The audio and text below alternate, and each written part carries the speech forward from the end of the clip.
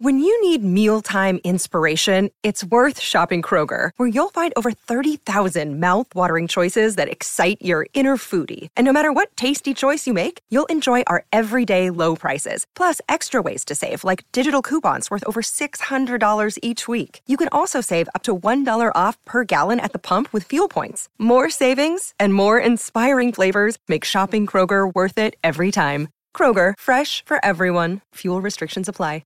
Another day is here, and you're ready for it. What to wear? Check. Breakfast, lunch, and dinner? Check. Planning for what's next and how to save for it? That's where Bank of America can help. For your financial to-dos, Bank of America has experts ready to help get you closer to your goals. Get started at one of our local financial centers or 24/7 in our mobile banking app. Find a location near you at bankofamerica.com/talktous. What would you like the power to do? Mobile banking requires downloading the app and is only available for select devices. Message and data rates may apply. Bank of America N.A., member FDIC. What's going on, you guys? Welcome back to the Neighborhood Podcast. One of the hosts of the podcast. My name is Kyle Dabra. What's going on, everybody? Kevin Valentin here, other host of the podcast. Kyle, it's technically Friday morning. How you doing? Kev, I've been better. And I'm basing that off of what we saw a couple hours ago. It was probably the worst game I've ever seen in NFL history. Kev, we've been around for a while. 25 plus years. We've been watching football for as long as we can probably remember. That Broncos and Colts game was an utter travesty, a monstrosity unlike anything I've ever seen. And bro, we've seen teams go entire seasons without winning a game, and their performances weren't nearly as bad as what we saw on Thursday night. It was absolutely atrocious. But silver lining for you, the Colts won. That counts for something, right? If you guys are just listening, Kev has this sheepish grin on his face, and he's putting a very mild thumbs up. So that's his sentiment of it. That's it. It's bad. For the sake of my neighbors who are already difficult enough below me, I'm going to keep a monotone voice for the majority of this episode, as it is almost 12:30 at night on a Thursday, which is now Friday.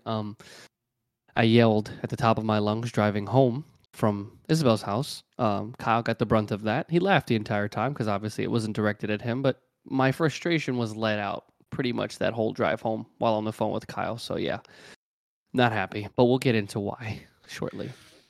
Kev, obviously we'll go over that game first, but we actually have a decent slate of games to go over this upcoming weekend. You ready to dive into these topics, though? Please, let's talk about something that's not the Colts.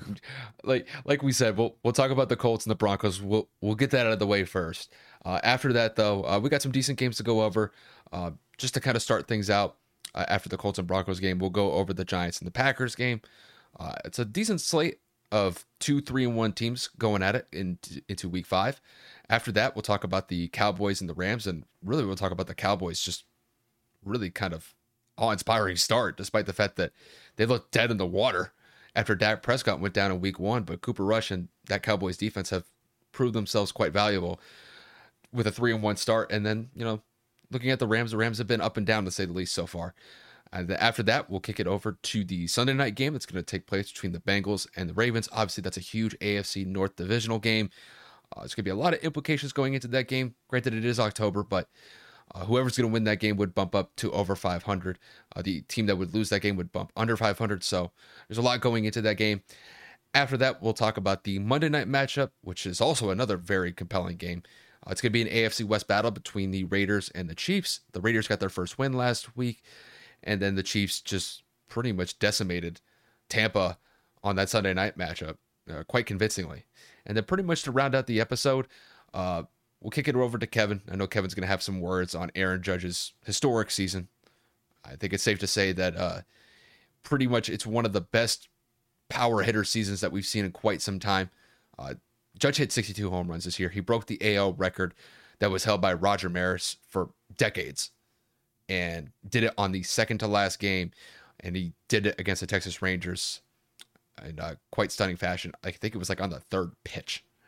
So yeah, of the at-bat.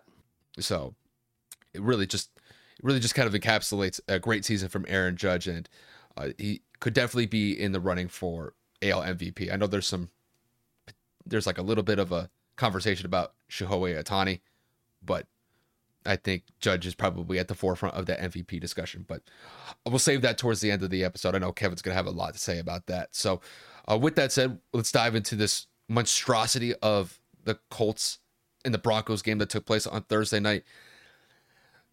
Really, America lost. I understand the Colts won this game. They won the score by the 12-9.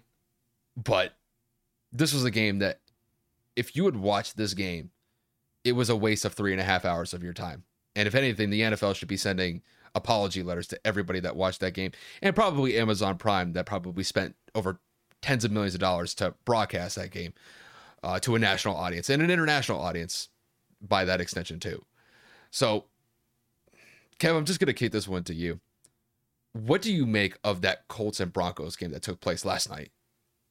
That was horrible. As a Colts fan, obviously I'm fanly invested, and fanly is not even a word. So, I mean, I'm invested as a fan. As a football fan, that was atrocious. That was very boring. And as a defensive fan, as somebody who likes to watch defensive matchups, I can't even say that it was a defensive showdown because both offenses just looked completely clueless. Both defenses looked better than what they should have. But, I mean, there were so many missed opportunities on both sides here. I mean, Denver overthrew a couple of open receivers. Indianapolis had a couple of open receivers but didn't have the time to because of their offensive line play. Turnovers were an issue. Both teams were unable to run the football. I mean, it just...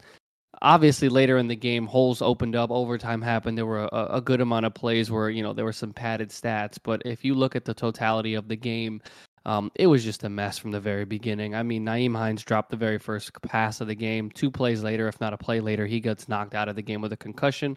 We potentially lose Kwity Paye for the year with what looked to be an Achilles injury. In my personal opinion, he went down and grabbed his calf, couldn't walk off of his own strength, so he had to be carted off of the field. I mean, it looked bad. It looked bad for both parties. Check this out. Kyle gave the percentages. I'm gonna actually laugh really quick. I don't know how I memorized this. Amazon paid, I believe, $13.1, if not $13.2 billion over the next 11 years to host Thursday Night Football, like through the whole Amazon process, right? Which evens out to about, I believe, $1.18 billion per NFL game because there's 15 football games. Well, per season, excuse me. There's 15 Thursday Night Football games. This game cost them $78 million. This game was worth $750 million. Let that sink in. As a Colts fan, this 3-4 hours of my life I'll never get back. A win is a win, no matter how it's done. At the end of the day, this will carry on throughout the rest of the year, but as a Colts fan, I'm not happy. The offensive line needs to be fired. Everybody on this team needs to be let go. Everybody on this coaching staff needs to be let go. Everybody, maybe Jim Irsay needs to sell the team. No one is safe from my wrath. And again, the only reason I'm not yelling is because I have neighbors and because I live in an apartment complex and it's fucking late. But I alluded this to Kyle. Even Quentin Nelson needs to go. He was getting bullied all night too. Left tackle. Raymond, whatever the hell he's got to fucking go. Braden Smith had to get moved to freaking guard because he's got to go. Matt Pryor needs to be in the CFL, in the Indoor Football League, on a cheerleading team. I don't give a shit. You got to go. Ryan Kelly, he hasn't been the same, unfortunately, since the passing of his daughter or, premature daughter last season. He came back and he hasn't really been into it. So I will give him some sort of a pass, but like from a physical standpoint, there's no reason why you shouldn't be playing at the level that you have been over the last 4 years because you've been a Pro Bowler 3 years in a row. You got to fucking go. So, yeah, no one is safe. Danny Pinter had to come in. He was getting absolutely annihilated. He's got to go. Frank Reich, listen to me. You fucking human being, you suck. You're horrible. Everything about you sucks in the play calling aspect. You're a great human being. You're a great coach. You're a great leader. I've said that 1,000 times. For you to continue to leave your rookie left tackle alone on an island the entire game when we gave up 6-7 sacks to a quarterback 35 plus years old for an offense that is probably the worst in the league in terms of scoring points, you continued to leave him alone without tight end help, wide receiver help in terms of chip blocking, running back, anything. You left him alone, and he was embarrassed. In the first half, he had 4 penalties. 3 of them were called because 1 was declined. 3 holdings and a false start. In that half alone, you should have been removed from the game. The only saving grace to this team that I will 100% die on this hill, Matt Ryan's not the problem. He's had a lot of fumbles. What are you going to do when you have no protection? He's thrown a couple of interceptions. Again, when you look at it in the film, today's 2 interceptions were unacceptable. But overall, in totality, when you're trying to force balls downfield, when you were trying to make plays happen and extend it with your legs, and he's never had legs to begin with, even when he was drafted, you're going to make mistakes. You're going to put the ball in places that they shouldn't be. But when you have absolutely no time to throw the football, there's nothing you can do. For those of you that are saying Matt's washed, for those of you that are saying bring back Carson, I need you all to shut up, stop watching football, and stop commenting on our videos because you have no concept of what it is to play this sport. You don't understand what goes into it. You don't understand what it means to play if you're saying that Matt Ryan sucks. And here's why. The last 2 drives, Matt Ryan was damn near flawless. In the last 2 drives, Matt Ryan decimated Denver's defense when given time. In the last 2 drives, we were able to come back and win this game, albeit not in a fancy fashion. But when you're able to dissect a defense in a secondary that contains Patrick Surtain and a couple of other studs, you're really going to look at me and you're going to tell me Matt Ryan's washed. No. We're talking about the man had been sacked up to that point 6 times. The man had been hit over 10 times, pressured the entire game, exhausted, mentally fatigued, pretty much checked out, I would be. And he was able to come into those final 2 drives to lead us down the field and score to go into overtime, and then to lead us in overtime down the field to score in a field goal. The defense kept us in the game all game because we also had a couple of sacks on Russell. We forced him to make some interceptions. So I won't go out there and say it was all Matt Ryan, but for you to put all of this on Matt, the sport, Kyle, I'm going to need you to pan back in. I'm going to ask you some questions.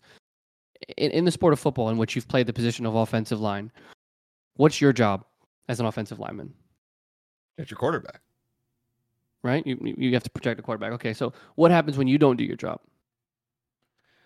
Usually the quarterback will either get sacked or the play gets busted. And then what does that lead to? The offense moves back, puts your team in a hole, or puts the offense in a hole, and it just puts you at a larger down and distance. And it's a much more difficult task to be able to convert on 2nd and 3rd down.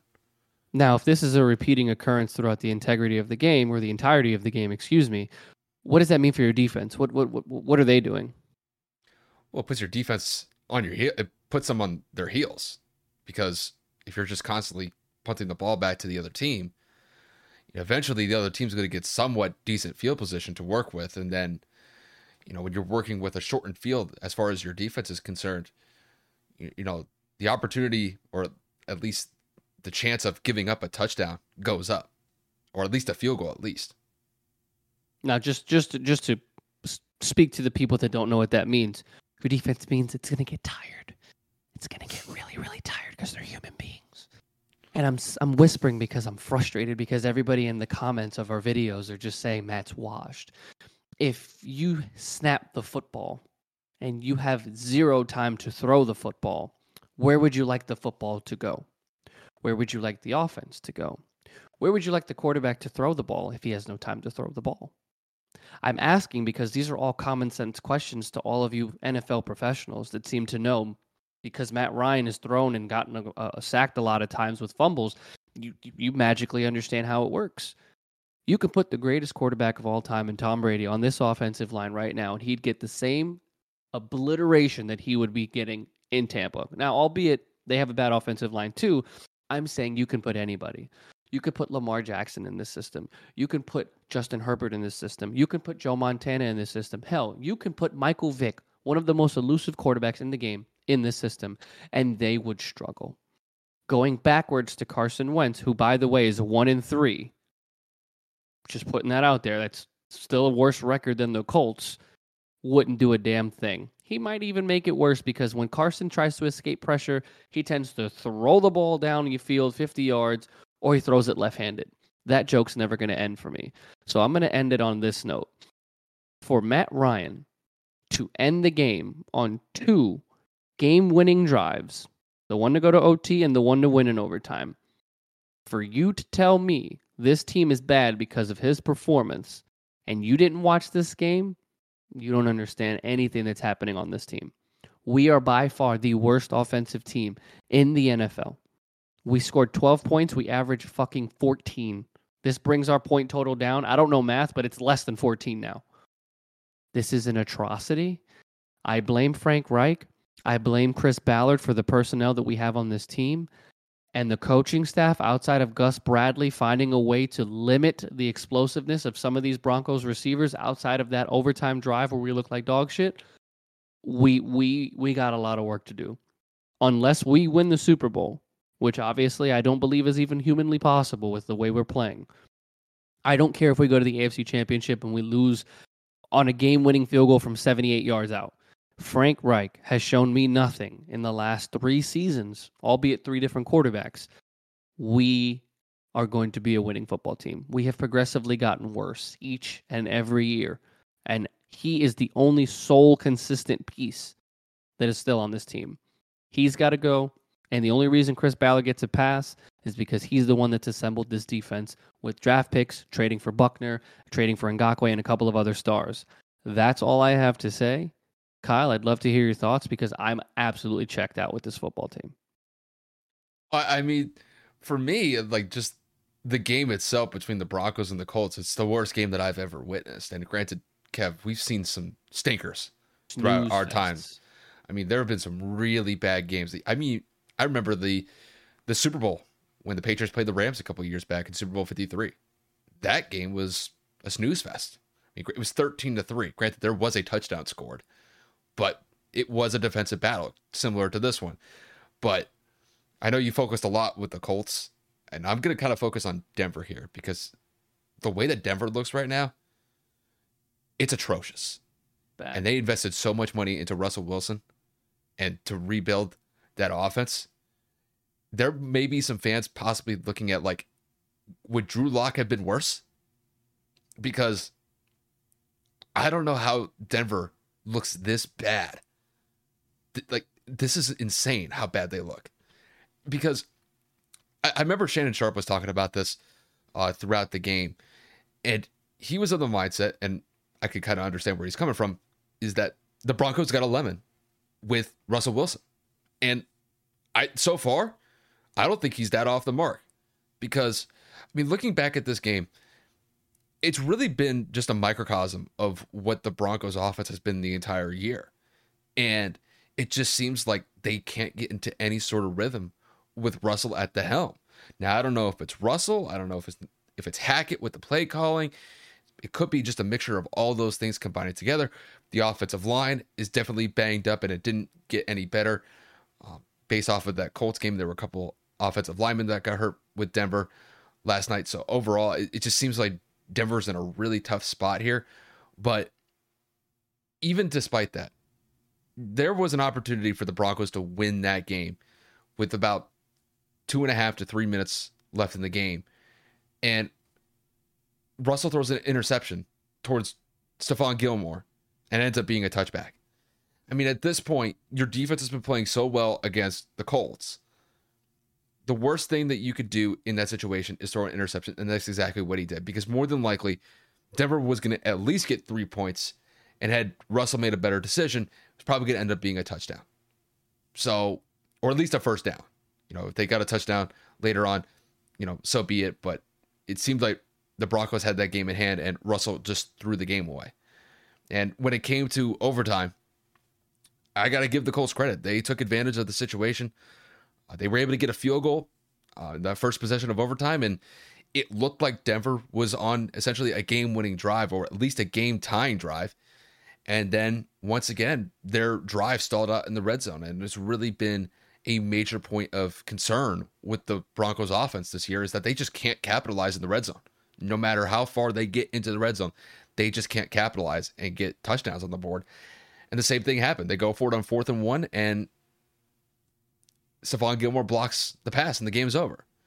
It was one of those games where if you walk away from it, granted, albeit an ugly game, you just look towards it as, one of those games in the past that hopefully you could build off of to build some sort of momentum. But if you're Denver, you can't look at that this way, because you lost a game where there were no touchdowns scored. Your defense played absolutely stellar the entire game, and your offense was essentially a no-show. I think that, when it comes to Russell Wilson and how long he's going to be with Denver, I mean, there are fans that probably want him gone already, and we're only 5 games into the season. Fans were leaving the stadium before overtime even started. They had enough of it. And honestly, from what I saw in that game, I don't blame them. It was a waste of time. It was a waste of their money. And when it comes to Amazon Prime, because they're the one that broadcasted this game, I wouldn't be surprised if they walk into those NFL executive offices and they're like, what are you guys doing? This is atrocious. Now, granted, I know Amazon Prime probably signed up, with these games in mind, but the fact that the NFL put this on Thursday Night Football and the way that these teams played was absolutely disgraceful. And it's just an embarrassment as far as I'm concerned. I understand the Colts won this game. I don't think it's anything to be proud of. You walk away with a dub, that's pretty much it. Because as far as I'm concerned, the Colts won, but everybody else lost because it was just a waste of time. And I don't know how the Broncos are going to be able to redeem themselves after that. That was just a dreadful performance from their perspective. So all in all, it was a complete waste of time. And if you're Amazon Prime, you may have to second guess that deal with the NFL because it's not necessarily looking good right now. I mean, of course, at the end of the day, you're also looking at it from the perspective of Russell just, for whatever reason, just does not look good at all. There's no excuse for it. And it's not just the play calling either or his performance. There were several plays where there just looked to be miscommunication with the receiving core. Russell puts the ball over the top and the receiver runs a different route, or the receiver runs in instead of out and Russell puts the ball on the opposite side. So there's something going on internally with that receiving core and Russell Wilson to where they're not on the same page whatsoever. No. And it's adding to the fuel of, holy shit, we have such a good roster and we're not performing to the magnitude we have to. These two teams are very similar in the sense of they have 2 Hall of Fame quarterbacks. Obviously, Russell, I would 100% say that is better than Matt Ryan. Both of them playing poorly this season, but in general, if I had to pick one, I'd pick Russell. Both offensive lines are atrocious. Both Denver's receiving core is better, but I'm saying in the sense of both offenses are bad, both defenses are elite. And obviously, we don't have Shaq Leonard out there and, a couple of other defensive players. But I'm looking at it from the sense of both teams are being carried by the defense and the offenses are underperforming. They're underwhelming. And it's not a good look for either coaching staff. Now, Frank's been on the hot seat personally for me, like I said, for the past 3 years. Hackett just got there, and he's about to get booed out of town with Russell Wilson. When in the hell have you ever seen a Hall of Fame quarterback that is still obviously outside of his prime, but he's nowhere near Tom Brady's age? He's not coming off of major surgery or like washed up. He had a solid year last year when he was healthy in Seattle. There's no reason why this team should be this bad. No, to me, that last play just kind of encapsulates really the discord that you've seen with Russell and the receivers. Hamlin was wide open. There was nobody from the Colts defense defending him. Nobody. Which is also frustrating on our part to know that we got lucky, not skill. So that's great. Because Russ was eyeing Judy the entire time. He never even looked right. That whole time he was focused on the left side. And I will say, Russell actually didn't put a bad ball towards Judy on that play. It was just a good play by Gilmore. He knocked it down. And I think just when it comes to the fans, that was the biggest thing that I took away from this game. They are the ones that are just voicing their displeasure. I mean, Kev, it was starting off early, and it did not stop. Whenever the Broncos even had a simple incompletion. We're talking about incompletions. Booze. And this is like, it's honestly like reminds me of what the Browns went through when they went through that ugly stretch a couple years ago where they couldn't win a game. But I've never seen a fan base actually come into a year actually excited about, bringing someone in like Russell Wilson. It's going to reset The Broncos in the AFC West, actually going to give them a chance to be viable in the AFC. And it looks like an absolute tire fire. And I'm with those fans, man. Those fans are going through it right now. And I understand the team is not happy with the results that they're putting up, week in and week out. But, those fans, man, they are just they're just up in arms with that team. And I don't blame them. But they are relentless with their boos. And if I'm them, I'd keep going until the team steps up and gets their head out of their asses. Keep on going with it. Because as far as I'm concerned, I wouldn't waste my time and money on that team. It's not worth the effort. It's not worth the time. It's not worth the money until this team steps it up. And it's just... Kev, I know we spent probably close to 20 to 25 minutes just on this one game alone, but I'm walking away from that game. It needed to be talked about. This was horrible. I'm walking away from this game as this was just atrocious on every single level that you can think of. And to me, it's definitely up there, if not the worst game I've ever seen on an NFL field. Granted, there have been games where the weather has been awful and it just leads to kind of a gutter and grimy game altogether. But as far as I could tell, it looked like perfect weather conditions to me in Denver that night. So that's all I can't, bro. I can't with that game. Imagine how I feel. We can move on. Silver lining with you is you can walk away at 500. That's it. Yeah, other than that, I'd burn the tape. Your defense played solid. Defense played good. That's pretty much the best thing that you can walk away with. Don't care. Yeah. So that'll sum it up. I'll do this next game. I'll let you talk a little bit. So we're gonna move into our Sunday slate. So we got a couple of games here that we're interested in that we feel that could be some marquee matchups. And the first one we're going to talk about is the New York Giants headed over to Green Bay and Lambeau to face the Green Bay Packers. Both teams coming off of a 3-1 performance. Obviously, New York getting a victory last week as well as Green Bay. And we are looking at both teams saying, surprisingly enough, I didn't expect either of them to be 3-1, especially not New York. Now, Green Bay comes off of a nail-biter against Kyle's team in overtime to a third-string quarterback, so it doesn't look very good for them.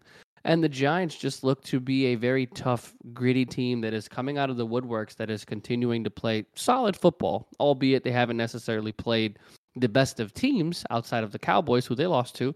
But, again, holding a record of 3-1. So, Kyle, who do you have coming out of this game and why? I'm going to go with the Packers on this one. This game's a little bit tricky for me because this game's not being played in the States. It's being played over in London because the start time's at 9:30 in the morning. Right. So it's not Lambeau. This is going to be kind of an interesting game just because of the time difference that the teams are going to have to experience in this game. But I am favoring the Packers, and for a couple of reasons. When I was watching Aaron Rodgers go up against the Patriots last week, granted, the Packers didn't have their best performance. It was enough to get by. And there were definitely some times where there was some discord between Aaron Rodgers and essentially the entire offensive personnel, whether it was the offensive line or it was the receivers. And really the biggest thing when it comes to the Packers is whether or not these young wide receivers can step up and rise to the occasion. And at times they have, and at times they haven't. Dobbs has been one where at times he's looked pretty solid. Christian Watson has had some moments, but then, you're on the flip side and they have some drops or they're turning the ball over. It's just, there's a lot of inconsistency when it comes to these young wide receivers that the Packers have. But, when you have Allen Lazard, Randall Cobb, at least you have some stability to be able to bring to that wide receiving core. And I think that's going to be a point of emphasis in this game with Aaron Rodgers. I think he's going to just focus on being able to distribute that football to guys that he could trust. I think Randall Cobb, Allen Lazard, and Robert Tonyan are going to be at the top of that list. And I wouldn't be surprised if, Aaron Jones gets the rock probably 15 to 20 times and tries to establish some sort of foothold in this game against the Giants. And now, granted, I think that's going to be a difficult task because the Giants' defense has been stout this year so far. Looking at the games that they've had, the only game where they've really kind of given up any sort of offense to the team they're going up against has maybe been against the Cowboys and the Titans. But outside of that, they've looked stellar on the defensive side of the ball. And I wouldn't be surprised if that continues going into this game. So when I look at the Giants have definitely had success early on, especially with Saquon. Saquon's had quite a resurgent return in the first couple games of the year. And hopefully he stays healthy, just because I love the fact that Saquon's getting his touches and he's making the most of it. And I definitely think that there's some opportunity for him to be able to run the ball effectively. It's just, I think that Packers defense is actually pretty solid so far. And at times they've been able to slow down the run game. And I think that there's a very good chance that the Packers can do that in this one. And I just don't have a lot of faith that Daniel Jones is going to be able to carry that Giants offense over Green Bay's defense. And Green Bay's defense has looked sporadically good at times. Yet you look to last week and they kind of stunk it up against a third-string quarterback in Bailey Zappe. So the Packers defense is up and down too. And there's definitely some opportunities for Daniel Jones, Saquon Barkley, and that offense to exploit that defense to get some points on the board. But I just don't think it's going to be enough. I think the Packers just have enough to get by the Giants in this one. I think it's going to be a relatively close game. I wouldn't be surprised if this game is decided by 3 or 4 points when it's all said and done. But I am going to say the Packers win this one by the score of 24-20, and then they would improve to 4-1 on the season. I'd love to pick the Giants. I would. But the fact that I'm looking at the injury report right now, and it being, of course, Friday, and the final report will come out, I believe, if not tomorrow, it'll come out. Well, it's not tomorrow. If it doesn't come out today, it'll come out on Saturday.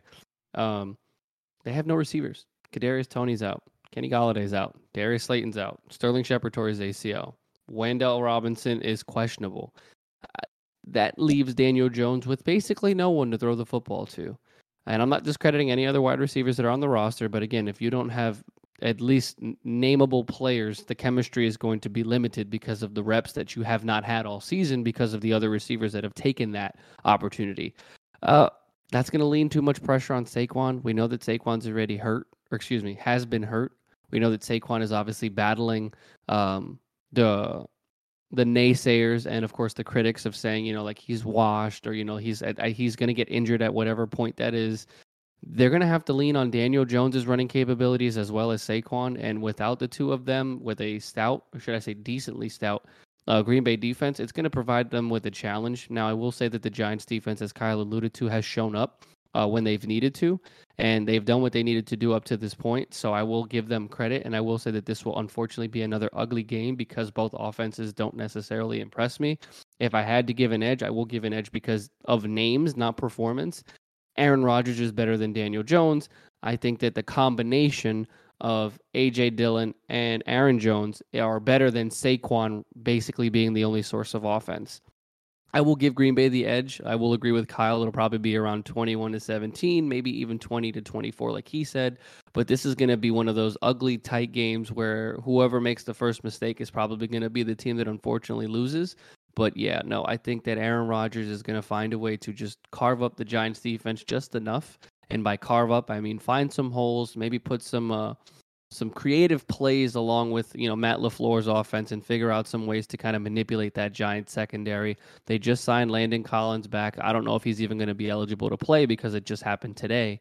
But the Giants desperately need secondary help. They desperately need receiver depth. And, of course, outside of their left tackle, I always forget his name, man. It's like Andrew something. I think Andrew Thomas. He's one of the better left tackles in football. God, I wish he was a Colt at this point. Outside of that offensive lineman, I really don't see New York being able to stop the pass rush of Green Bay either. So I will give Green Bay the edge ever so slightly, but another snooze fest of a game personally. Yeah, and even though that we're coming into this game, and I mean on paper it's actually not a bad matchup. Both teams are 3-1. It's kind of a surprise, but I do think that playing over in London is going to be a factor. And I think when you factor in the time difference, compared to, being in Green Bay or being in New York, it's definitely a challenge for those teams to adjust to. But I think as far as just the game itself, I think it's going to be kind of one of those battle in the trenches type games. I think it's going to be a largely defensive battle. I think both teams are going to struggle offensively. And, just to kind of kick it to Green Bay here for a minute. I mean, granted, they did win against the Patriots last week, but albeit they had to work at it. it did not come easy. And New England is not necessarily one of the best teams to work with right now. And I think the Giants defense, when you look at how they played so far, they have a better defense than what they had to deal with New England last week. So there's no guarantee that the Packers offense is going to hum on all cylinders and they're going to put 30 points on the board. They haven't really been able to do that at all this year. So, I'm with you 100%. I think this is going to be a relatively low scoring game. I think teams are going to have to take advantage of some possible turnovers that they can use, to put up points in their favor on the board. But yeah, I think it's going to be a slugfest. It's really going to come down to who's going to win that battle on the line of scrimmage. And I think that's going to be a big factor going into this game. But yeah, I just don't see a lot of I don't see a lot of offensive firepower here for both teams, especially with the Giants.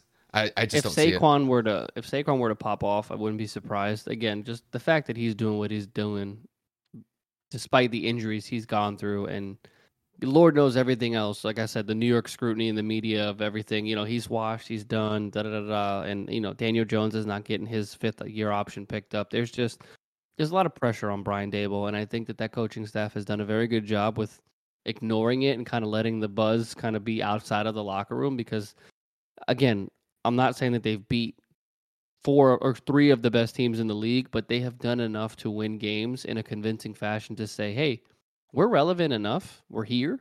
And, they've stopped Derrick Henry. They've done what they needed to do against bad teams like Chicago. They gave Dallas a run for their money on Monday Night Football. Like, they're not horrible. But again, until they go and beat consistent good teams, like this is going to be the perfect setup. I can't necessarily take New York as serious as I'd like them to. And with the injuries to the receiving core, there's not much faith I can have in an offense with just relying upon Daniel Jones's arm and Saquon, where they're probably going to stack that box up to limit their offensive capabilities. I think the only way that the Giants win this game is they're going to have to milk that offense. Like what I mean is they're going to have to milk the clock. That's a better way of saying it. Keep the ball out of Aaron's hands. I think they're gonna have to heavily rely on running the football and not just getting points on the board. Obviously, you have to get touchdowns on the board. You're gonna have to have drives. They're gonna have to be 15, 16, 17 play drives that are gonna take off at least 5 to 6 minutes per drive. And if they're able to do that effectively, granted, that's not an easy challenge going up against the Packers defense. No. But if they could do that consistently enough and force Aaron Rodgers into some situations where he throws an errant pass, possibly intercepts him, or if they're able to force a fumble, that defense that the Giants have is definitely capable of that. And I think the Giants, the only way that they can win this game is if they just play rock solid defense and they're able to put maybe a touchdown or 2 on the board and maybe a field goal. If the Giants are going to win this game, it's going to be like 17-10.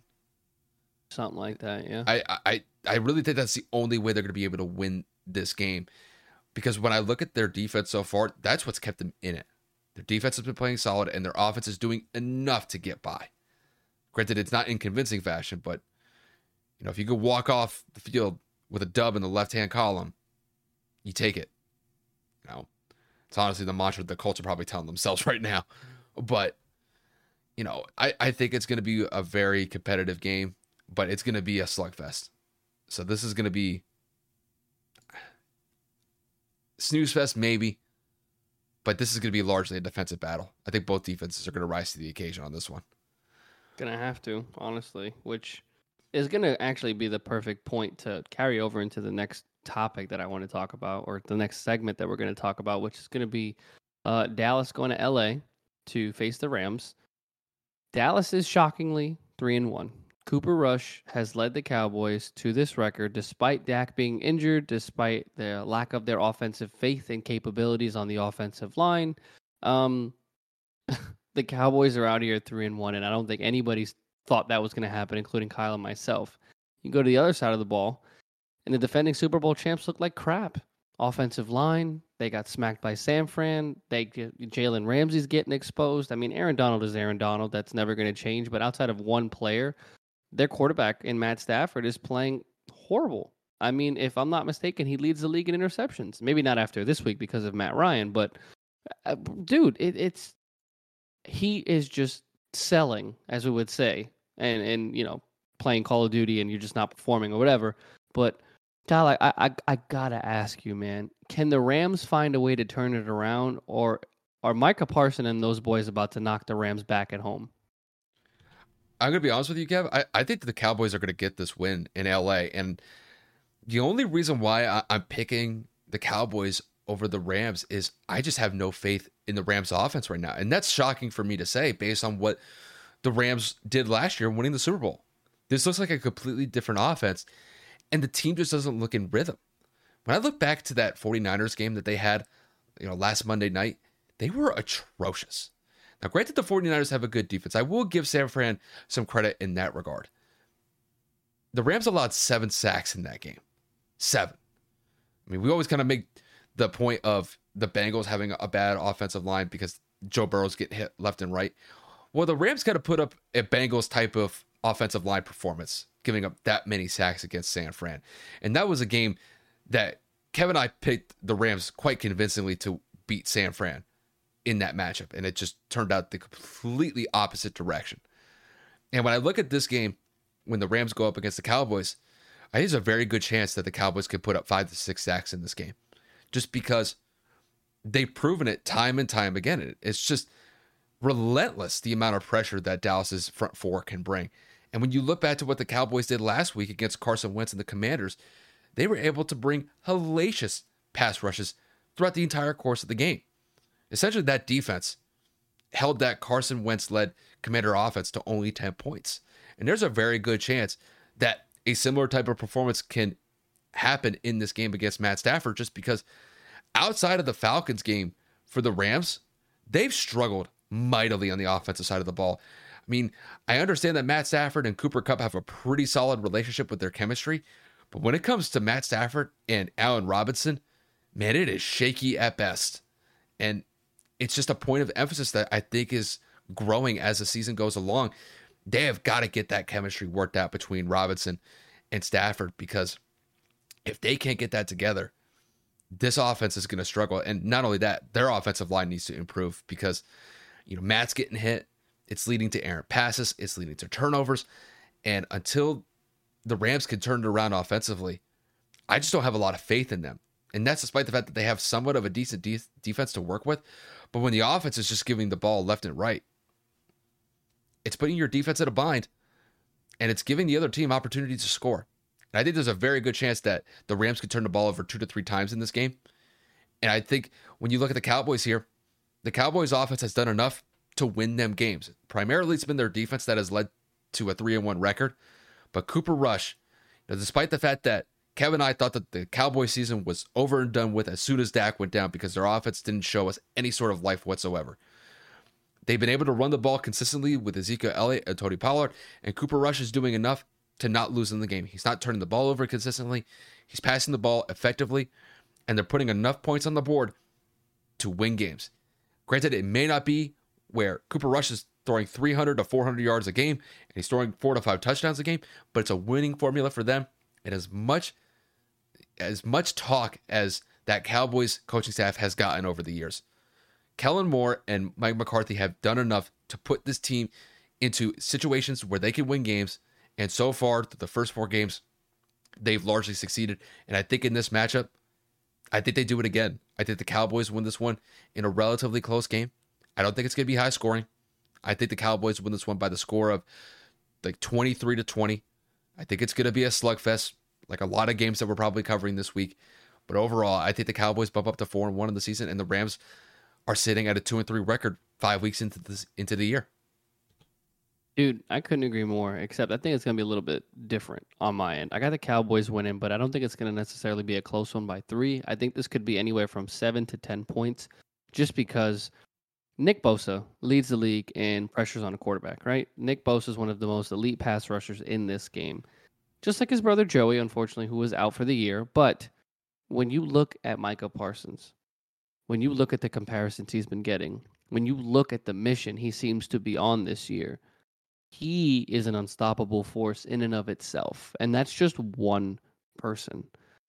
This Dallas defense is overperforming by miles. I mean, you couldn't pay me enough money, even if this roster was at full strength, and you would tell me back in August that the Dallas Cowboys would have one of the better defenses in the NFL and have a 3-1 record with a backup quarterback, I'd look at you and I'd laugh hysterically. I can't necessarily put my finger on it, but there's something about Cooper Rush that screams poise. There's something that screams calm under pressure. Somebody that is going to be a clock and game manager. He's not going to necessarily do something that's going to win you a game, but he's definitely not going to go and give the other team the ball and lose you a game either. This defense does enough to keep them within range, and Cooper does enough to move the ball down the field with the play action with Pollard and Ezekiel Elliott. CeeDee Lamb has performed a little bit better over the last couple of weeks. Michael Gallup has returned. This offense seems to be moving forward in the right direction. And with LA basically moving backwards, Jalen Ramsey's been exposed multiple times. Bobby Wagner clearly has missed a step, albeit he is tackling and making plays in his own right, but he just doesn't look like the Bobby Wagner of old. We all knew that was going to come, especially with age. It's led by Matt Stafford, and with Trayvon Diggs being one of the better ball-hawking corners in the league, nobody that's going to go out there and cover and lock you up, in my personal opinion. I still think he's a little overrated in that category, but with someone who's going to go out there and take the ball, and someone that's going to make a play, and someone that can go out there and actually cover for the most part, I think that Dallas is a lot better of a team than people give them credit for. And if all Matt Stafford does is throw to Cooper Kupp, you're just going to see a whole lot of Diggs lined up on Kupp. And if you're going to see a lot of bubble screens, if you're going to see a lot of screen plays, I don't necessarily think it's going to bode very well. Matt Stafford needs to step up. The offensive line needs to step up. And the defense obviously needs to step up. You have 3 All-Pros at every single level, and I'm not seeing enough from each of them. Jalen Ramsey being the worst of it. That play against Deebo Samuel last week on Monday night was atrocious. You're going to tell me you have him one-on-one in open field and you just get embarrassed? You basically let him run by you? You make a failed attempt at a tackle? Dude, you're an all-pro caliber, paid top corner. You're the self-proclaimed second coming of primetime, and you're going to sit there and you're not going to make a tackle in the open field? It's just not a good look for you, man. I'm tired of you talking crap on podcasts on Mondays and Tuesdays saying, I got to do better. You know, I'm the best. I am him. Show it. There are plenty of other corners out there that are doing it with less, and you have no excuses. So until the Rams ship up, until the Rams give me a reason to give them a benefit of the doubt, I'm going to go with a backup quarterback and a good defense over an overrated offense and a piss-poor offensive line. So I'll take the Cowboys by 7 or 10. Yeah, it's really kind of been one of the more shocking results that we've seen in the first 4 weeks of the year so far is the fact that the Cowboys have looked stellar. And granted, you know, I wouldn't say that they're necessarily the most flashy team that we've seen so far. Not at all. When it comes to effectiveness, they're right up there. They're executing at a high level, and I think it really goes back to that defense. Their pass rush has been phenomenal. Micah Parsons looks like he's playing at an all-pro level. DeMarcus Lawrence has had moments here and there, but by and large, it's just I think that front four is essentially the bedrock of that defense. Because on the back end, they can get beat. You know, Trayvon had a pretty good game against the Commanders last week. He was able to get some decent pass breakups last week when they needed him to. He was also able to get an interception. I believe it ended up being a touchback. I could be wrong on that one, but I remember him getting an interception against Carson last week. But overall, it's just the Cowboys defense is putting themselves in a great position to win games. And if they're able to continue that against the Rams, I think we have to make a point of emphasis that the Cowboys may have a top 5 defense here. And who would have thought that? No, not me. The performances speak of that. Now, granted, I have to be careful here. We're only 5 weeks in. They have a lot of time to screw this up. Chokes they got a lot of time. And I'm not going to put, a lot of investment, a lot of personal investment into the Cowboys yet. Just because they've had moments of greatness here and there, and then it's followed up by ineptitude. It's followed up by inconsistency and then incompetence. So overall, they're off to a decent start. We'll see what happens when Dak gets back, because I would imagine he's going to be the starter when he comes back. Even the way that Cooper has... Pay him way too much money. Yeah, but Cooper has filled in quite nicely. Right. How crazy would it be, though? And I'm just kind of throwing this out there to you as a hypothetical. How crazy would it be if Cooper became the full-time starting quarterback for the Cowboys over Dak? I'm pretty sure the entire state of Texas would set itself on fire, especially with the money that Jerry's paying him. I listen, Jerry is talking way too highly of Dak coming back in the coming weeks for there to be any controversy. Now, if Dak comes in and shits the bed, that's a whole different conversation. But in terms of Cooper taking the job, I'd have to see something from Dak to indicate that he's not 100%, whether that be throws are off, turnovers, he gets hurt again. Cooper is building himself a resume right this very moment that is speaking for a payday. Not a starting job, but maybe somewhere along the lines of sitting behind a veteran that you can actually take an opportunity for. He's showing that he can be a viable quarterback in the league, and I think that he deserves a little bit more recognition. People don't understand. Once again, I will make the point that they claim to know how the game works. You are spoiled, and by you, I mean the average viewer. These offenses are going out there and putting out 400, 500 yards per game, throwing 4 or 5 touchdowns a game, sitting there throwing to the likes of Calvin Johnson, Randy Moss, all these big name receivers in NFL history, and you're like, I need a score to be 45 to 48, like last week's Seahawks and Lions game. Cooper Rush doesn't need to do that. No quarterback in the league needs to do that. You need to move the ball down the field. You need to not have any turnovers. You need to keep the ball away from the other team. And you need to find ways to score, whether that is driving your team down to score a field goal, whether that is driving down to score a touchdown, whether that's having a 15 fucking minute drive. And I know that's an exaggeration. That's an entire quarter. I'm just saying, if you're keeping the ball away from the other team, if you're scoring efficiently at a good clip, your defense is playing well, that is a team victory. You don't need a quarterback to go out there and give you Pat Mahomes numbers or freaking Matthew Stafford numbers from when he was playing with freaking Calvin Johnson, basically chucking it up and saying, fuck it, Calvin's down there somewhere. You just need someone that's going to be a good game manager that's going to find a way to get you down the field, to put you in a good position to win football games. Cooper Rush has done that to a T, and that is not just a backup's role. That's any quarterback in the league. And that is why they have won games, because he hasn't done anything to lose them a game. And until he does, I believe that he has a solid chance to potentially take this job from Dak if Dak comes back and he is not performing to the likes of Jerry Jones. I think there's something that we have to kind of take into account with the Cowboys, though. And I think this kind of goes to your point of, like, when it comes to the fans wanting, like, high-scoring, electrifying football. Obviously, that's what we all want. That's all what we want to see. You know, that's why we tune in every Sunday, because we're just drawn to that. But when it comes to winning football games, there are more ways to winning football games than just, you know, throwing for 500 yards, throwing for 5 touchdowns, and winning a game like 38-35. You know, where you can look back, it's like, wow, that was like one of the greatest shootouts that we've seen in, you know, a long time. When it comes to Dallas in particular, I think the way that they're winning is very simple. Chip away, chip away, chip away. Essentially, do enough on the offense. You establish, I wouldn't say, you know, throw the ball 80 yards and hope for, you know, CeeDee Lamb to come down with it, touchdown on the first play. Like, this isn't like Patrick Mahomes going out there and throwing it to Tyreek Hill back in the day, where he could just burn by everybody and score in one play. It's not like that. But if you can establish good, consistent run game with Ezekiel Elliott, Tony Pollard, and just get chunk play, get these little chunk plays, you know, 4, 5, 6 yards here and there.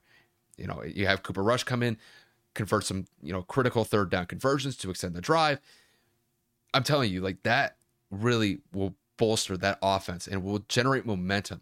Granted, it may not end at a touchdown every time, but if there's at least the confidence to be able to move the ball effectively up and down the field, granted, at these small little chunk plays, not huge chunk plays, I'm talking small ones, that inspires confidence. And it's one of those games where it's like, it is sort of a grind. It's not where you just blow a team out and the game's over by halftime, but if you're able to just establish your foothold on the offensive line at the line of scrimmage and win those battles and just slowly just chip away throughout the game. You know, you could walk away at the end of the game. If you've won after 60 minutes, that was a great performance. And it's not because the team is offensively brilliant and the team is just, you know, putting up 30, 40 points a game. But if you can win those games where it's like 23-20, 23-17, or like 27-24, those games that can get a little bit grimy, man, those are the games that you walk away with and that could really inspire a team and really generate some momentum. And I think when it comes to Dallas, I'm of the mindset that the offense is doing enough, but it's effective. And that defense is what's giving them a chance. Because to me, the fact that their defense is playing that well, that's why they're in a 3-1 situation right now. And I was in the mindset that they could have potentially been 0-4 or 1-3 to start off the year. But you combine all those factors together, Dallas is in a good situation here. We'll see how long it lasts. They always find a way to screw it up. But I think this is a winning formula for them. If they just kind of find a way to grind it out offensively and play stellar defense on the back end, they could use that to their advantage. I really believe that. I couldn't agree more. So, it's just kind of how it goes. But, they found a way to win games. And if this is the way they're going to do it, good on them. So you don't have to put up 30, 40 points to win a game. Put up 23 points and your defense holds the other team to 14, 17 points. You can win games like that all day. So, but with that said, we'll move on to our next game. And that is going to be the Sunday night matchup that's going to take place between the Cincinnati Bengals and the Baltimore Ravens. Just to kind of set the scene for you guys with this one, Cincinnati sitting at a 2-2 record. The Ravens are also sitting at a 2-2 record, so both teams are looking to get over 500 in the Sunday night matchup. This is definitely one of the featured matchups of the weekend. It should definitely be better than the primetime game that we were shown on Thursday night. So hopefully we'll get a better performance on Sunday night between Joe Burrow, Lamar Jackson. Wouldn't be surprised if this ends up being quite a game on Sunday night. So Kevin, to kick this one to you, on the Sunday night matchup between the Bengals and the Ravens, who do you think is going to come out on top and why? I got to go with Cincinnati, man. Baltimore has just basically choked away their last couple of games, and they have just not played very well, excluding the New England dominance game. You know what? I can't even say that because they gave up 26 points to Mac Jones. This team is so talented, albeit they don't have the greatest receiving core, just like Indy, but with Lamar Jackson leading the way and having arguably one of the best tight ends in football in Mark Andrews, they found a way to get it done offensively. They click. They're a first half football team is what I'm trying to say. But in that second half, man, they lose their identity. They lose themselves. They're not able to move the ball effectively. They turn it over. They end drives in 3 and outs. They end drive with field goals instead of touchdowns. It's just they're not doing well, and that defense has been exposed week in and week out. Now, their secondary has a whole lot of Pro Bowl names with the likes of Marcus Peters, Marlon Humphreys. Obviously, you have Marcus Williams back there, who they acquired from New Orleans this season. And they make their plays. Let's not get that twisted. They have a pass breakup here. They have an interception here, a forced fumble there. But it's in little itty-bitty spurts, like we were just talking about with Cooper Rush, these little itty-bitty signs of life. On the defensive end, you need to be consistent. If you don't, you're going to let the other team score. That's usually the point of a defense, stop the other team from scoring.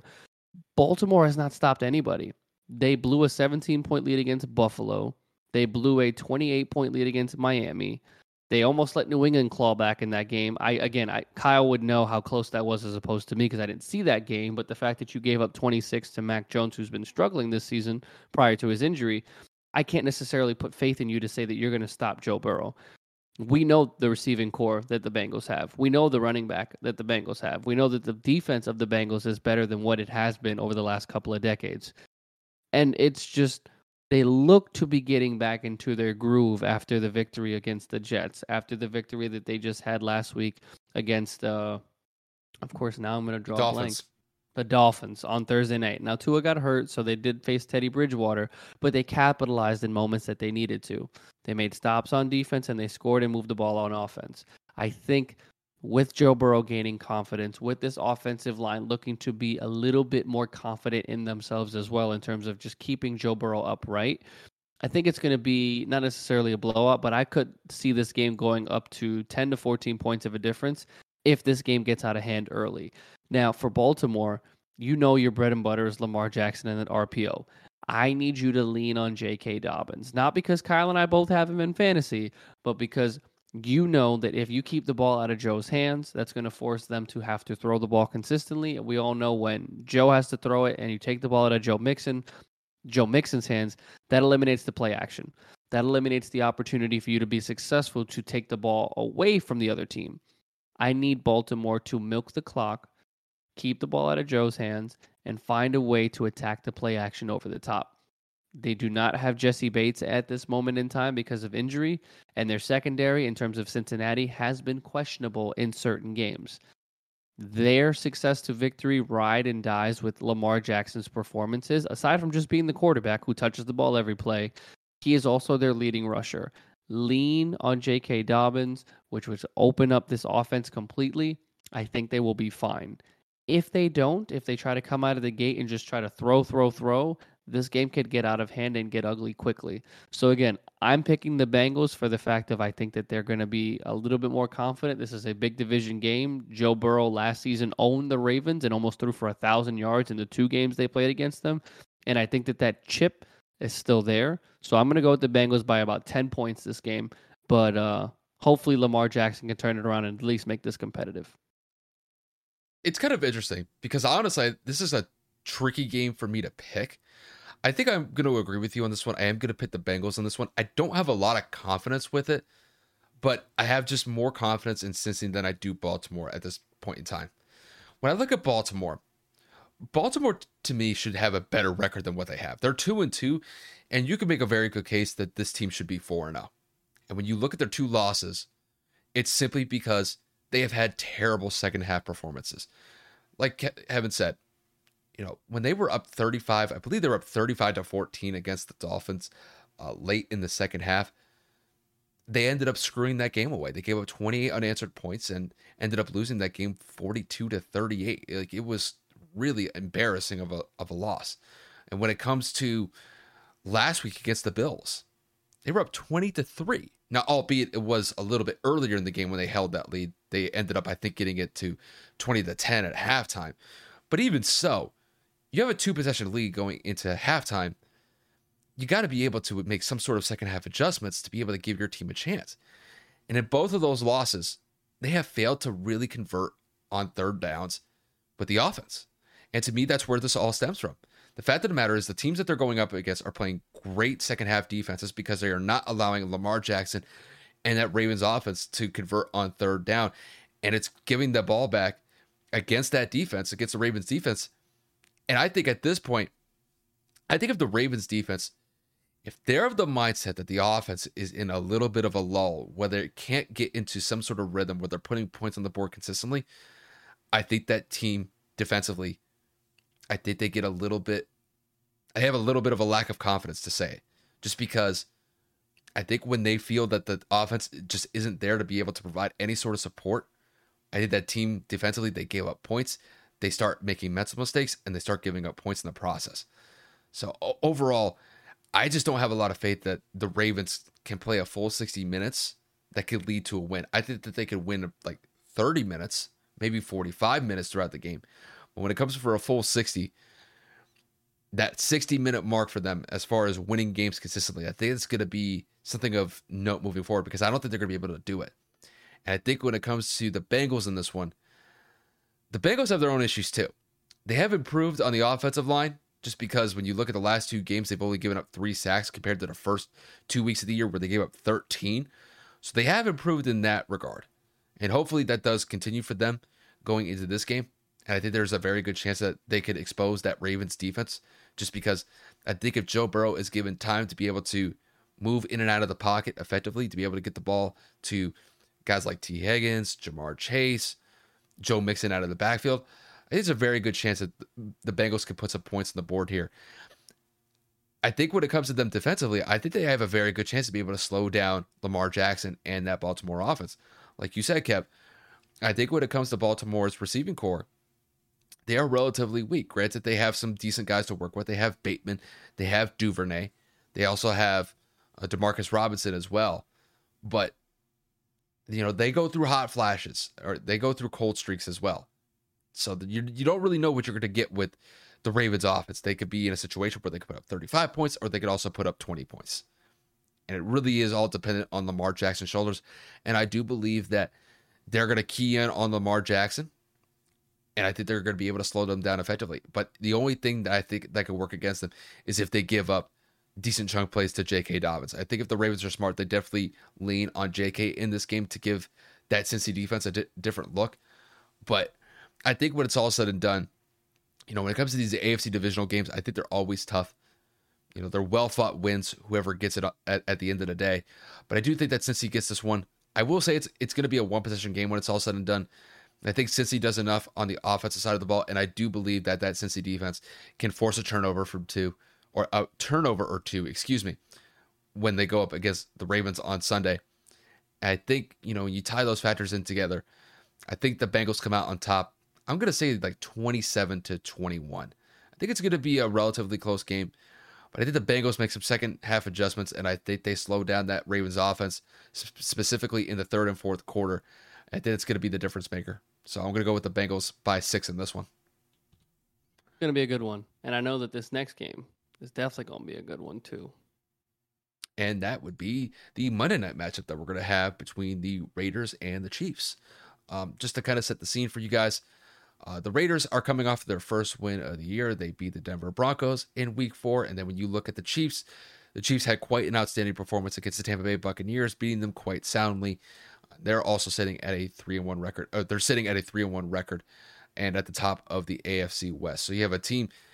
You have both teams here with basically opposite records. The Chiefs have looked very good so far.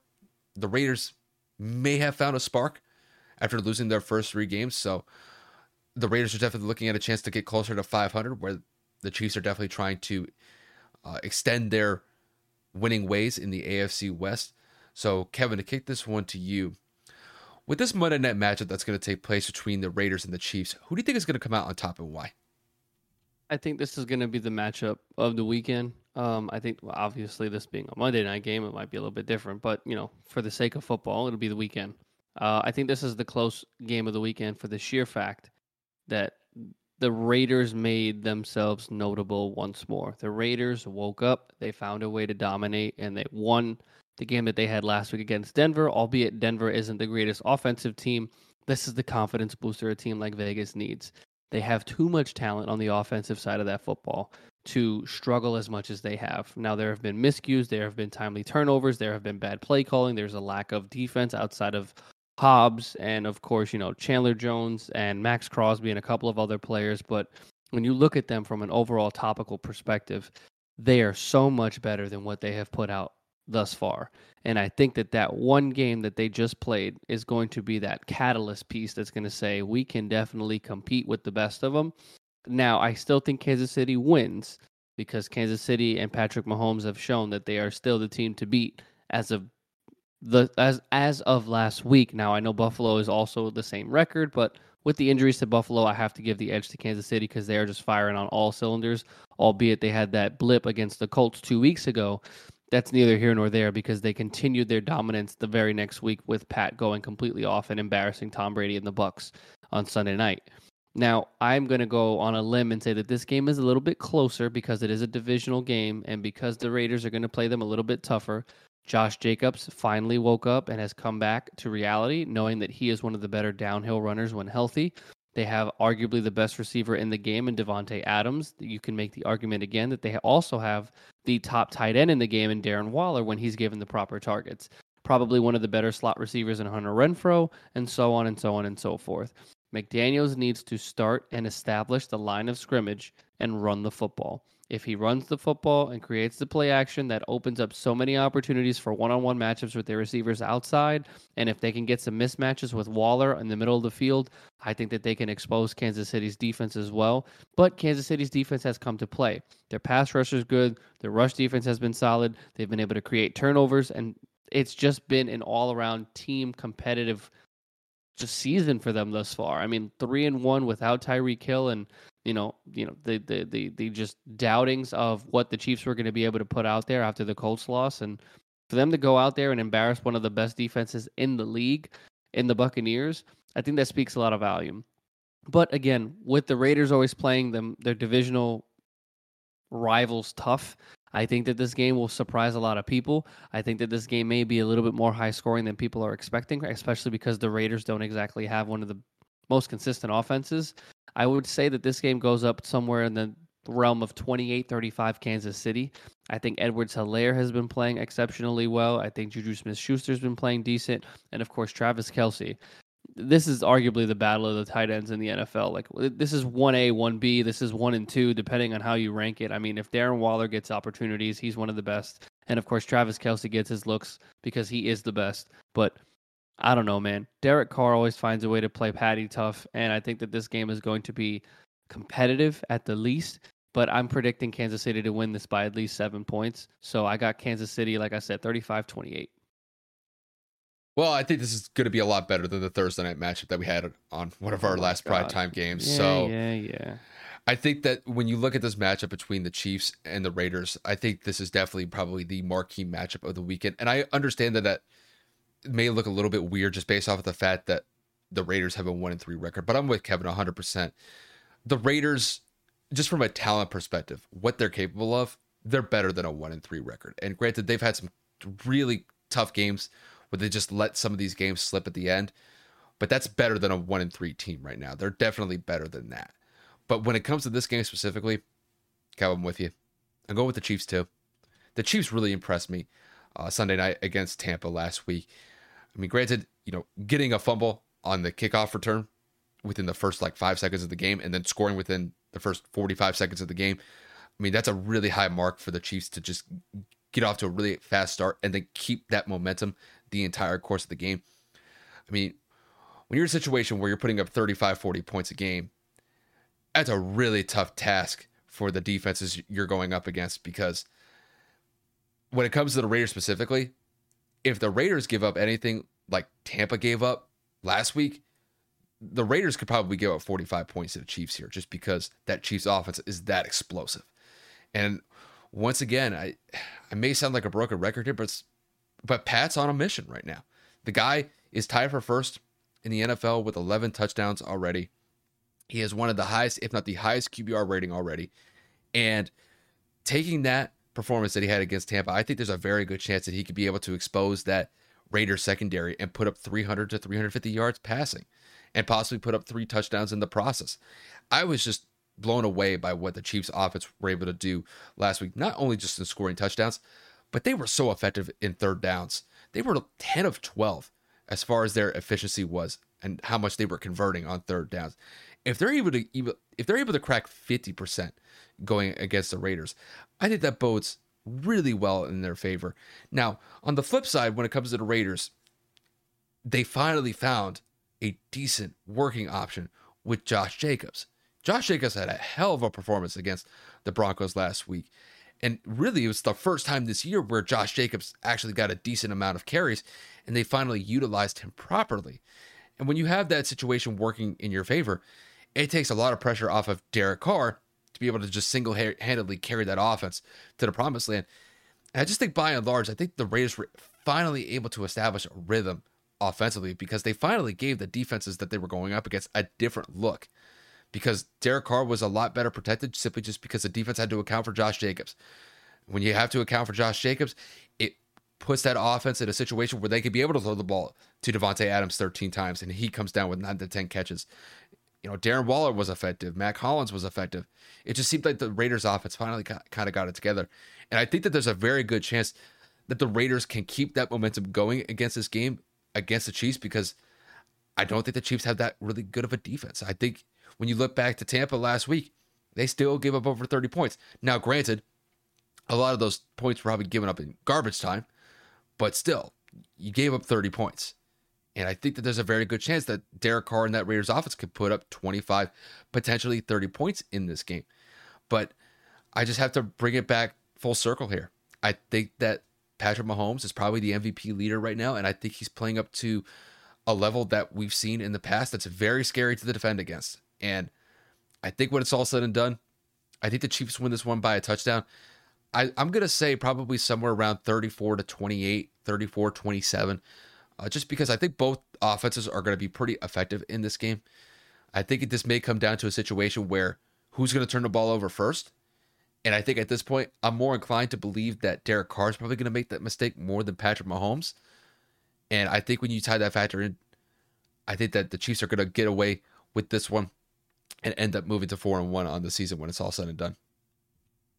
It's 100%. Like I said, this is the marquee matchup for me. This is the game I want to see. This is the game I need Vegas to wake up. Like I need them to show that they're better than what they are. I predicted them to be the worst team in the division, but that doesn't mean that takes away from the talent that they have.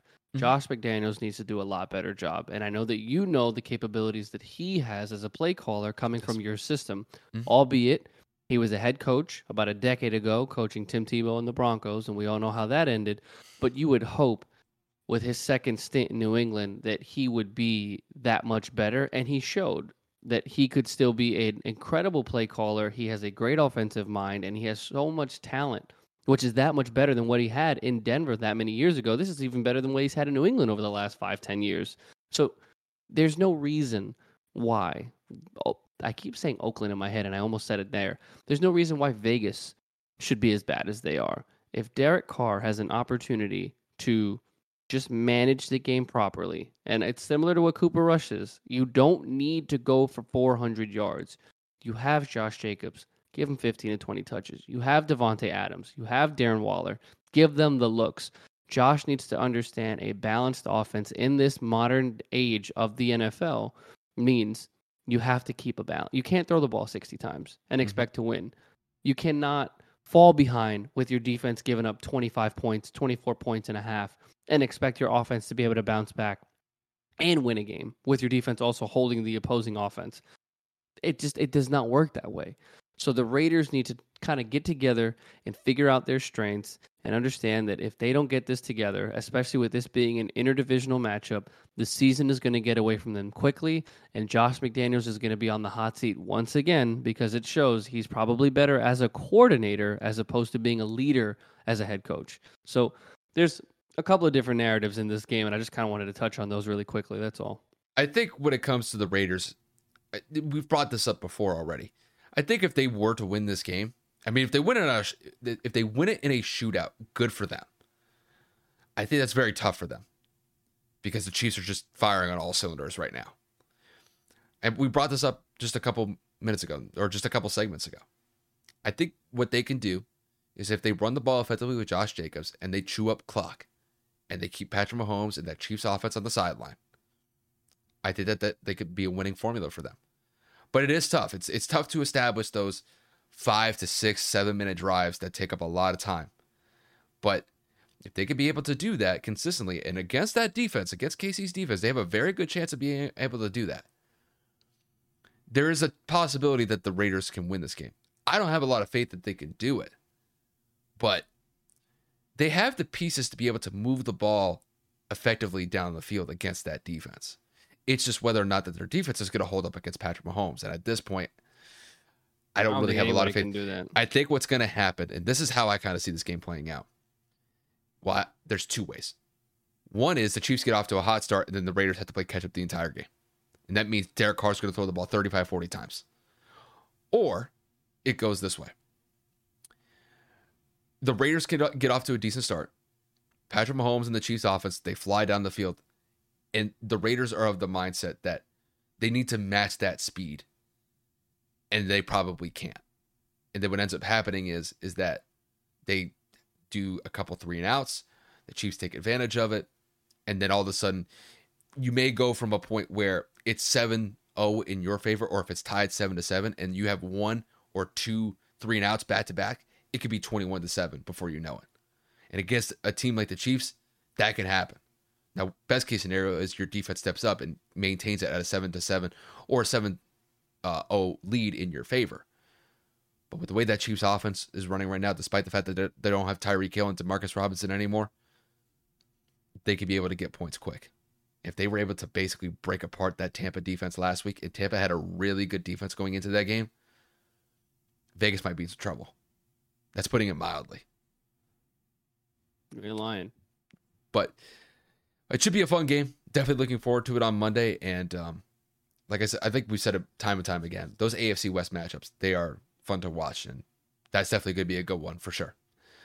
But with that said, we're going to transition to our last segment of the episode. We're going to transition to baseball here for a little bit. We're going to focus on Aaron Judge.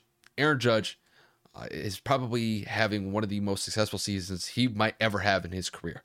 62 home runs.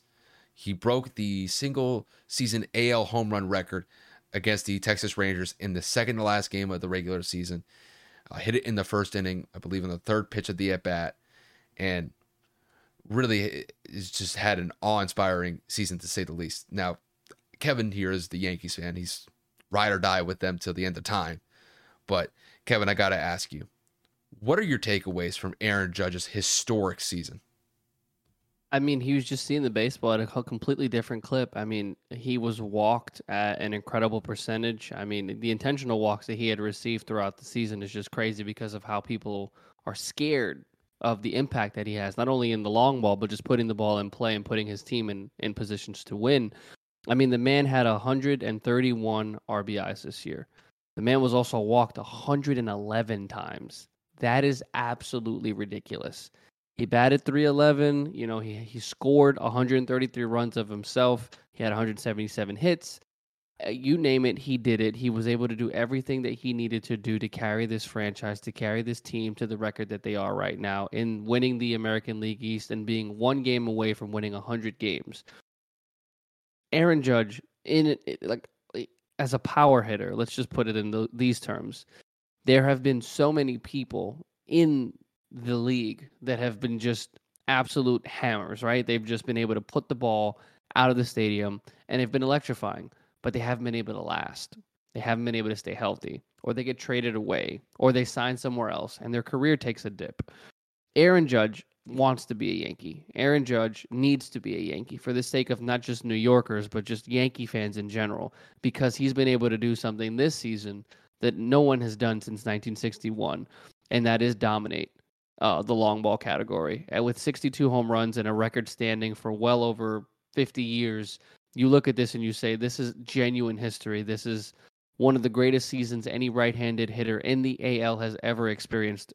And there's not really saying too much. You can make the argument that this is the real home run record because Mark McGwire, Jose Canseco, Sammy Sosa, Barry Bonds were all documented and proven to have taken steroids.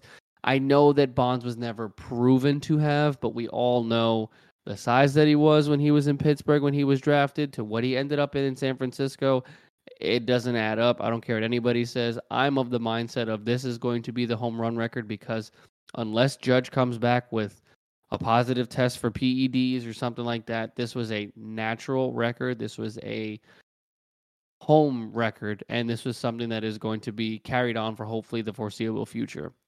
Aaron Judge overall had an absolute incredible season.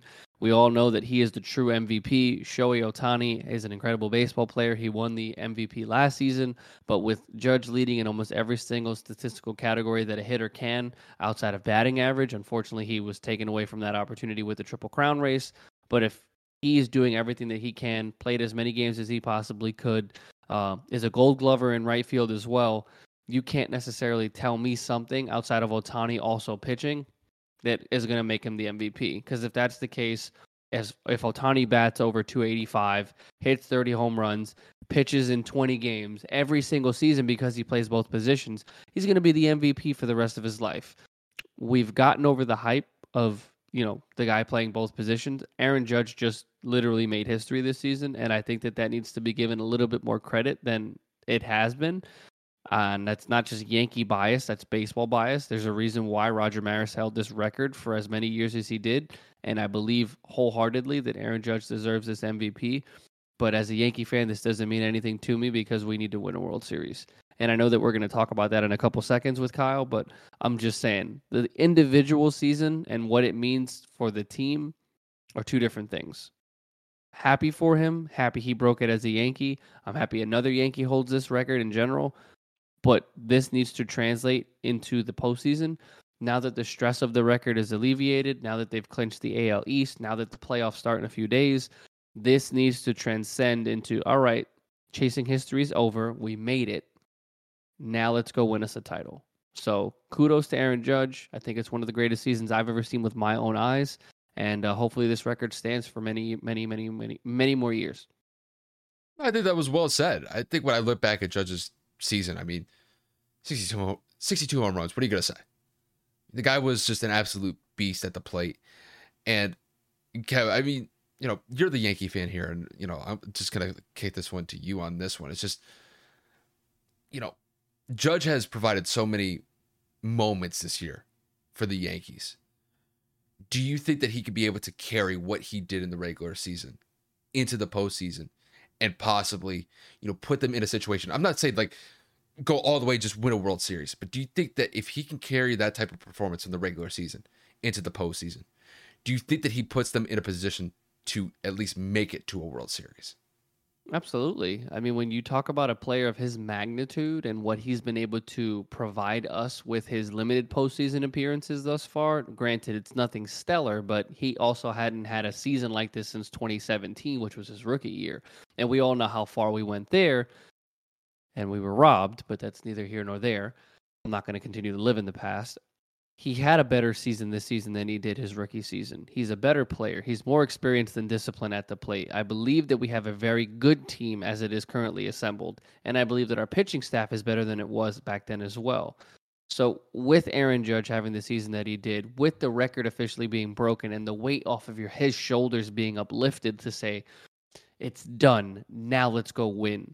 Him being in a contract year and him being in that mindset of, I want this payday, he has so many motivating factors internally for himself and as a Yankees player to say, I have everything in my what's Power. the word I'm looking for? No. Like everything in my toolbox, something that I'm trying to make. Let's just go with power. I have everything in my power and in my capabilities to carry this team to at least a World Series appearance. We have the pitching staff. We have the players. We need to make it happen. Everybody is led by somebody in every playoff run throughout baseball. There's always that one guy that's just is a consistent anchor to provide them with success in the postseason. And I think this is going to be that year that Aaron Judge takes it to that next level to say, this isn't just a regular season thing. I'm not saying we're going to win the World Series or anything, but I'm saying he is going to show that at least it wasn't him that kept us from winning. So I think Aaron Judge definitely carries us into that next level. And not only that, I mean, I have to say, I mean, this year has been quite different when it comes to just really the home run records. Obviously, Aaron Judge getting 62 home runs to break the AL home run record is one thing, but I can't believe that Albert Pujols is still like banging home runs left and right. Like, I mean, when he got 700, he got it in the same night. Like, he hit 2 home runs on back-to-back at bats, 699 and then 700. And he's still hitting dingers. He's at 703. And granted, I know this is his last year.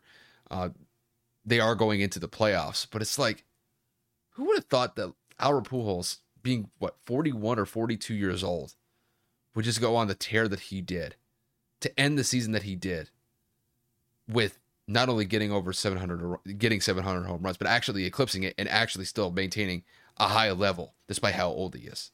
Like, it's just phenomenal. So, you could look at what Judge did in the AL as one thing, and you could look at what Pujols did in the NL as another thing.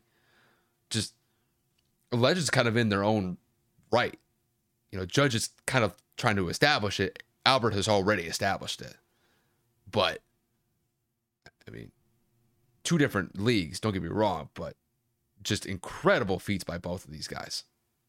I know that was kind of like a pivot off of the Judge thing, but I got to respect what both guys are doing. Judge is still relatively young compared to Albert. I think Albert is 12 years older than him. I think Judge is only 30.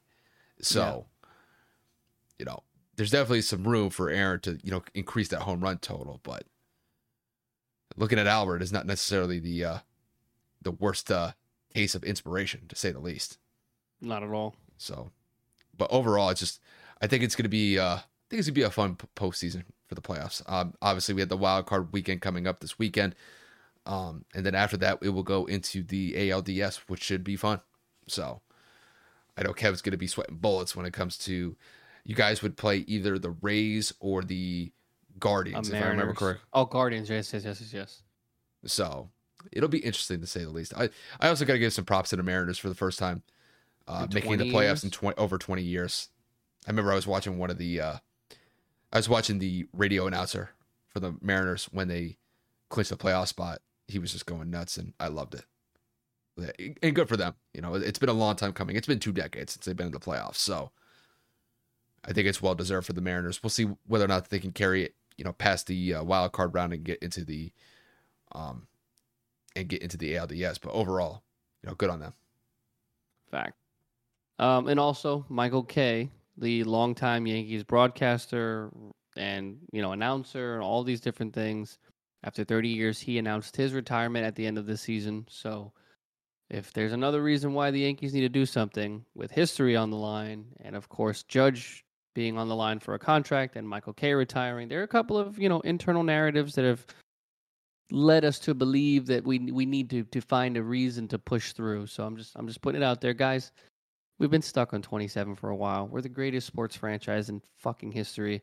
Please give me a reason to go home. I would love to go to the parade. I think it would be magical for me. Listen, I've had a long day. I'm trying to manifest a World Series into my team, into my soul. As Kyle knows, they're literally my breath. The Yankees need to do this. So I will end my rant on that. And I hope that these playoffs are just fun to watch. Oh, 100%. But with that said, that'll pretty much wrap it up from us, you guys. It's nice to have Kevin back in the fold. I know there were some interruptions just based off of Hurricane Ian that rolled through Florida last week. And I mean, Kevin, got a little scary down there, didn't it? A little bit. I mean, granted, I don't live by the beach or anything like that. Thankfully, I'm 20 to 25 miles inland. But, being from New York, the worst I've ever had is a blizzard. And, that's just, again, to me, when I was younger, you're stuck inside. You don't go to school. Mom and dad aren't working. The roads are shut down. And you have hot cocoa. You just bundle up, and if the power goes out, you have enough coats and blankets and all these different things. You're home. You're not like you're stuck outside in it, So a hurricane's a whole different concept. Trees are breaking. Metal roof slabs are freaking flying. You got branches being broken and trees falling. It's Sabo and I were locked in the bathroom for about 4 or 5 hours because we don't have storm-proof windows. So as the wind started to pick up and get pretty tough, we started to hear things shatter. A couple of windows above in the apartment above us broke. And, obviously you're just worried about what the hell's going to happen. So it was definitely life-changing in terms of my mental to actually experience a hurricane, because I ran for Irma. My family and I went to Atlanta because it was projected to just smack the middle of the state and crush us. And it hit, and it did some damage. But, dude, because Ian took such a last-second turn, there was nowhere for us to go. It was pretty much just hope for the best. And, I pray for the families out there in Fort Myers Beach, Sanibel, Captiva, all those places that were devastated. Yeah, all those places. So as much as I had my own experience in terms of fear, it's nothing like the people that were out there and going through what they're going through. So again, prayers out to those families that, survived, and of course those that lost family members. But for those that also lost their homes, their vehicles, their possessions, it's no small feat, man. Hurricanes are no joke. That's why I want to get the fuck out of Florida. Yeah, and to be honest with you, out of the two of us, I was probably the one who was more stressing about the hurricane, because originally that thing was like aimed right at Tampa. And within like the last 36 hours of that hurricane before it actually made landfall, it ended up making a turn towards Fort Myers. And it just, people weren't ready for it. Like you said, it's just, when you're talking about a difference of, 120 miles, there's a huge difference when it comes to, a storm making landfall in Fort Myers compared to Tampa. People can look at it. It's like, well, it's not that far. Like 120 miles is a major difference. It's a 2-hour drive, and where I was living in Tampa, we didn't get anything. We got a couple down branches and stuff, and it was breezy for a little bit, but nothing like what, like you said, Sanibel got with Fort Myers Beach. Fort Myers Beach looked like hit by a bomb. It was just awful. It looked like it was leveled, bro. Legit. Like the pictures, the videos, all that stuff. It doesn't look the same. They had like an 18-foot storm surge. And the thing is, like, the eye wall sat in that area for like 4 to 5 hours. So it's like, it wasn't a quick mover. It just kind of, it slowly moved its way across the state. And there was something interesting about that storm. There was a hurricane back in like the mid 2000s called Hurricane Charlie. It made landfall in the exact same island as Hurricane Ian did. This one place called Cayo Costa. It's in between Captiva And I think there's this one island that's north of Cayo Costa called Boca Grande. It's kind of like just off the coast of Cape Coral. And literally it made landfall in the exact same island. Just like 17 years later, or 17 to 18 years later. It's just, I don't know what it is with that one island in particular, but bro, there's got to be something. There's like some sort of demons on that island that are buried somewhere. Because there's no way that you could have two like major hurricanes, basically Cat 4 to Cat 5 hurricanes within 20 years, and they hit the exact same spot. The only thing with Charlie is that it moved across the state in like 6 to 7 hours. This one took like 36. It just was such a slow mover. That was the difference. But it's like, yeah, you have a little bit more respect for Mother Nature after something like that. So it's like you said, just, for the people that are, trying to rebuild the pieces, it's going to be a long time. But yeah, better to be alive, and rebuild the pieces than to lose everything. So it's just going to take a while for, Southwest Florida to recover from that. But I think that they can manage it for sure. But, with that said, you guys, we'll wrap it up from here. Like I said, it's great to have Kevin back in the fold. I know it got a little bit dicey there for a little bit, but overall,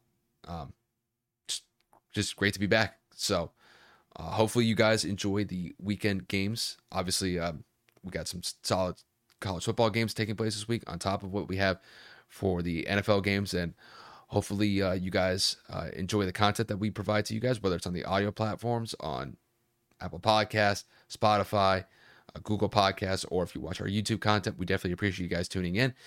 And we just hope that you guys continue to support us as we move forward. So, Kev, I got nothing more to say. The floor's all yours, bro. Well, ladies and gentlemen, it has been quite the journey, as Kyle had alluded to. And obviously, at this point, we're just happy that we made it to the other side. Both of our families are good to go. And, we're just grateful for the opportunity to continue doing this. We've seen growth on every single platform over the last couple of weeks. So, of course, Kyle and I are over the moon.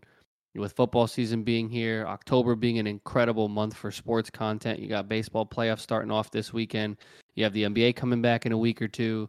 You have freaking the NHL coming back in a week or two. And then before you know it, obviously, college basketball is back and college football is already here. It's the perfect time to just sit here and continue to ride the wave that we're on successfully. So we'll keep you guys abreast. We'll keep you guys updated, dropping content when and wherever we can. And like I said before, man, we just genuinely appreciate the support, and we'll be seeing you guys again soon. Hi, I'm Mark. And I'm Peter. We're the founders of Electrocast Media, bringing you great podcasts like Nightmare Road Stories, Tech Talk Revolution, and Bodacious Minds. Electrocast networks include Ruby for female empowerment, the Best Business Network, and GPN for geopolitics. We built this company to create community and amplify diverse voices, and we really appreciate your support. So keep listening to Electrocast podcasts and hear the culture. Electrocast. Ever thought about starting your own podcast? Do you have a business or a message you want to share with the world? Well, now it's easier than ever with Electrocast. Hi, I'm Mark Netter. And I'm Peter Rafelson. We're the founders of Electrocast Media. Whether you want to start a new podcast or already have one, join Electrocast to grow your audience, monetize your content, and build your community. With our simple sign-up, you get free promotion, world-class analytics, premium ads, and personal support. Go to electrocast.com and join our community today. Electrocast. Transform your influence. Electrocast.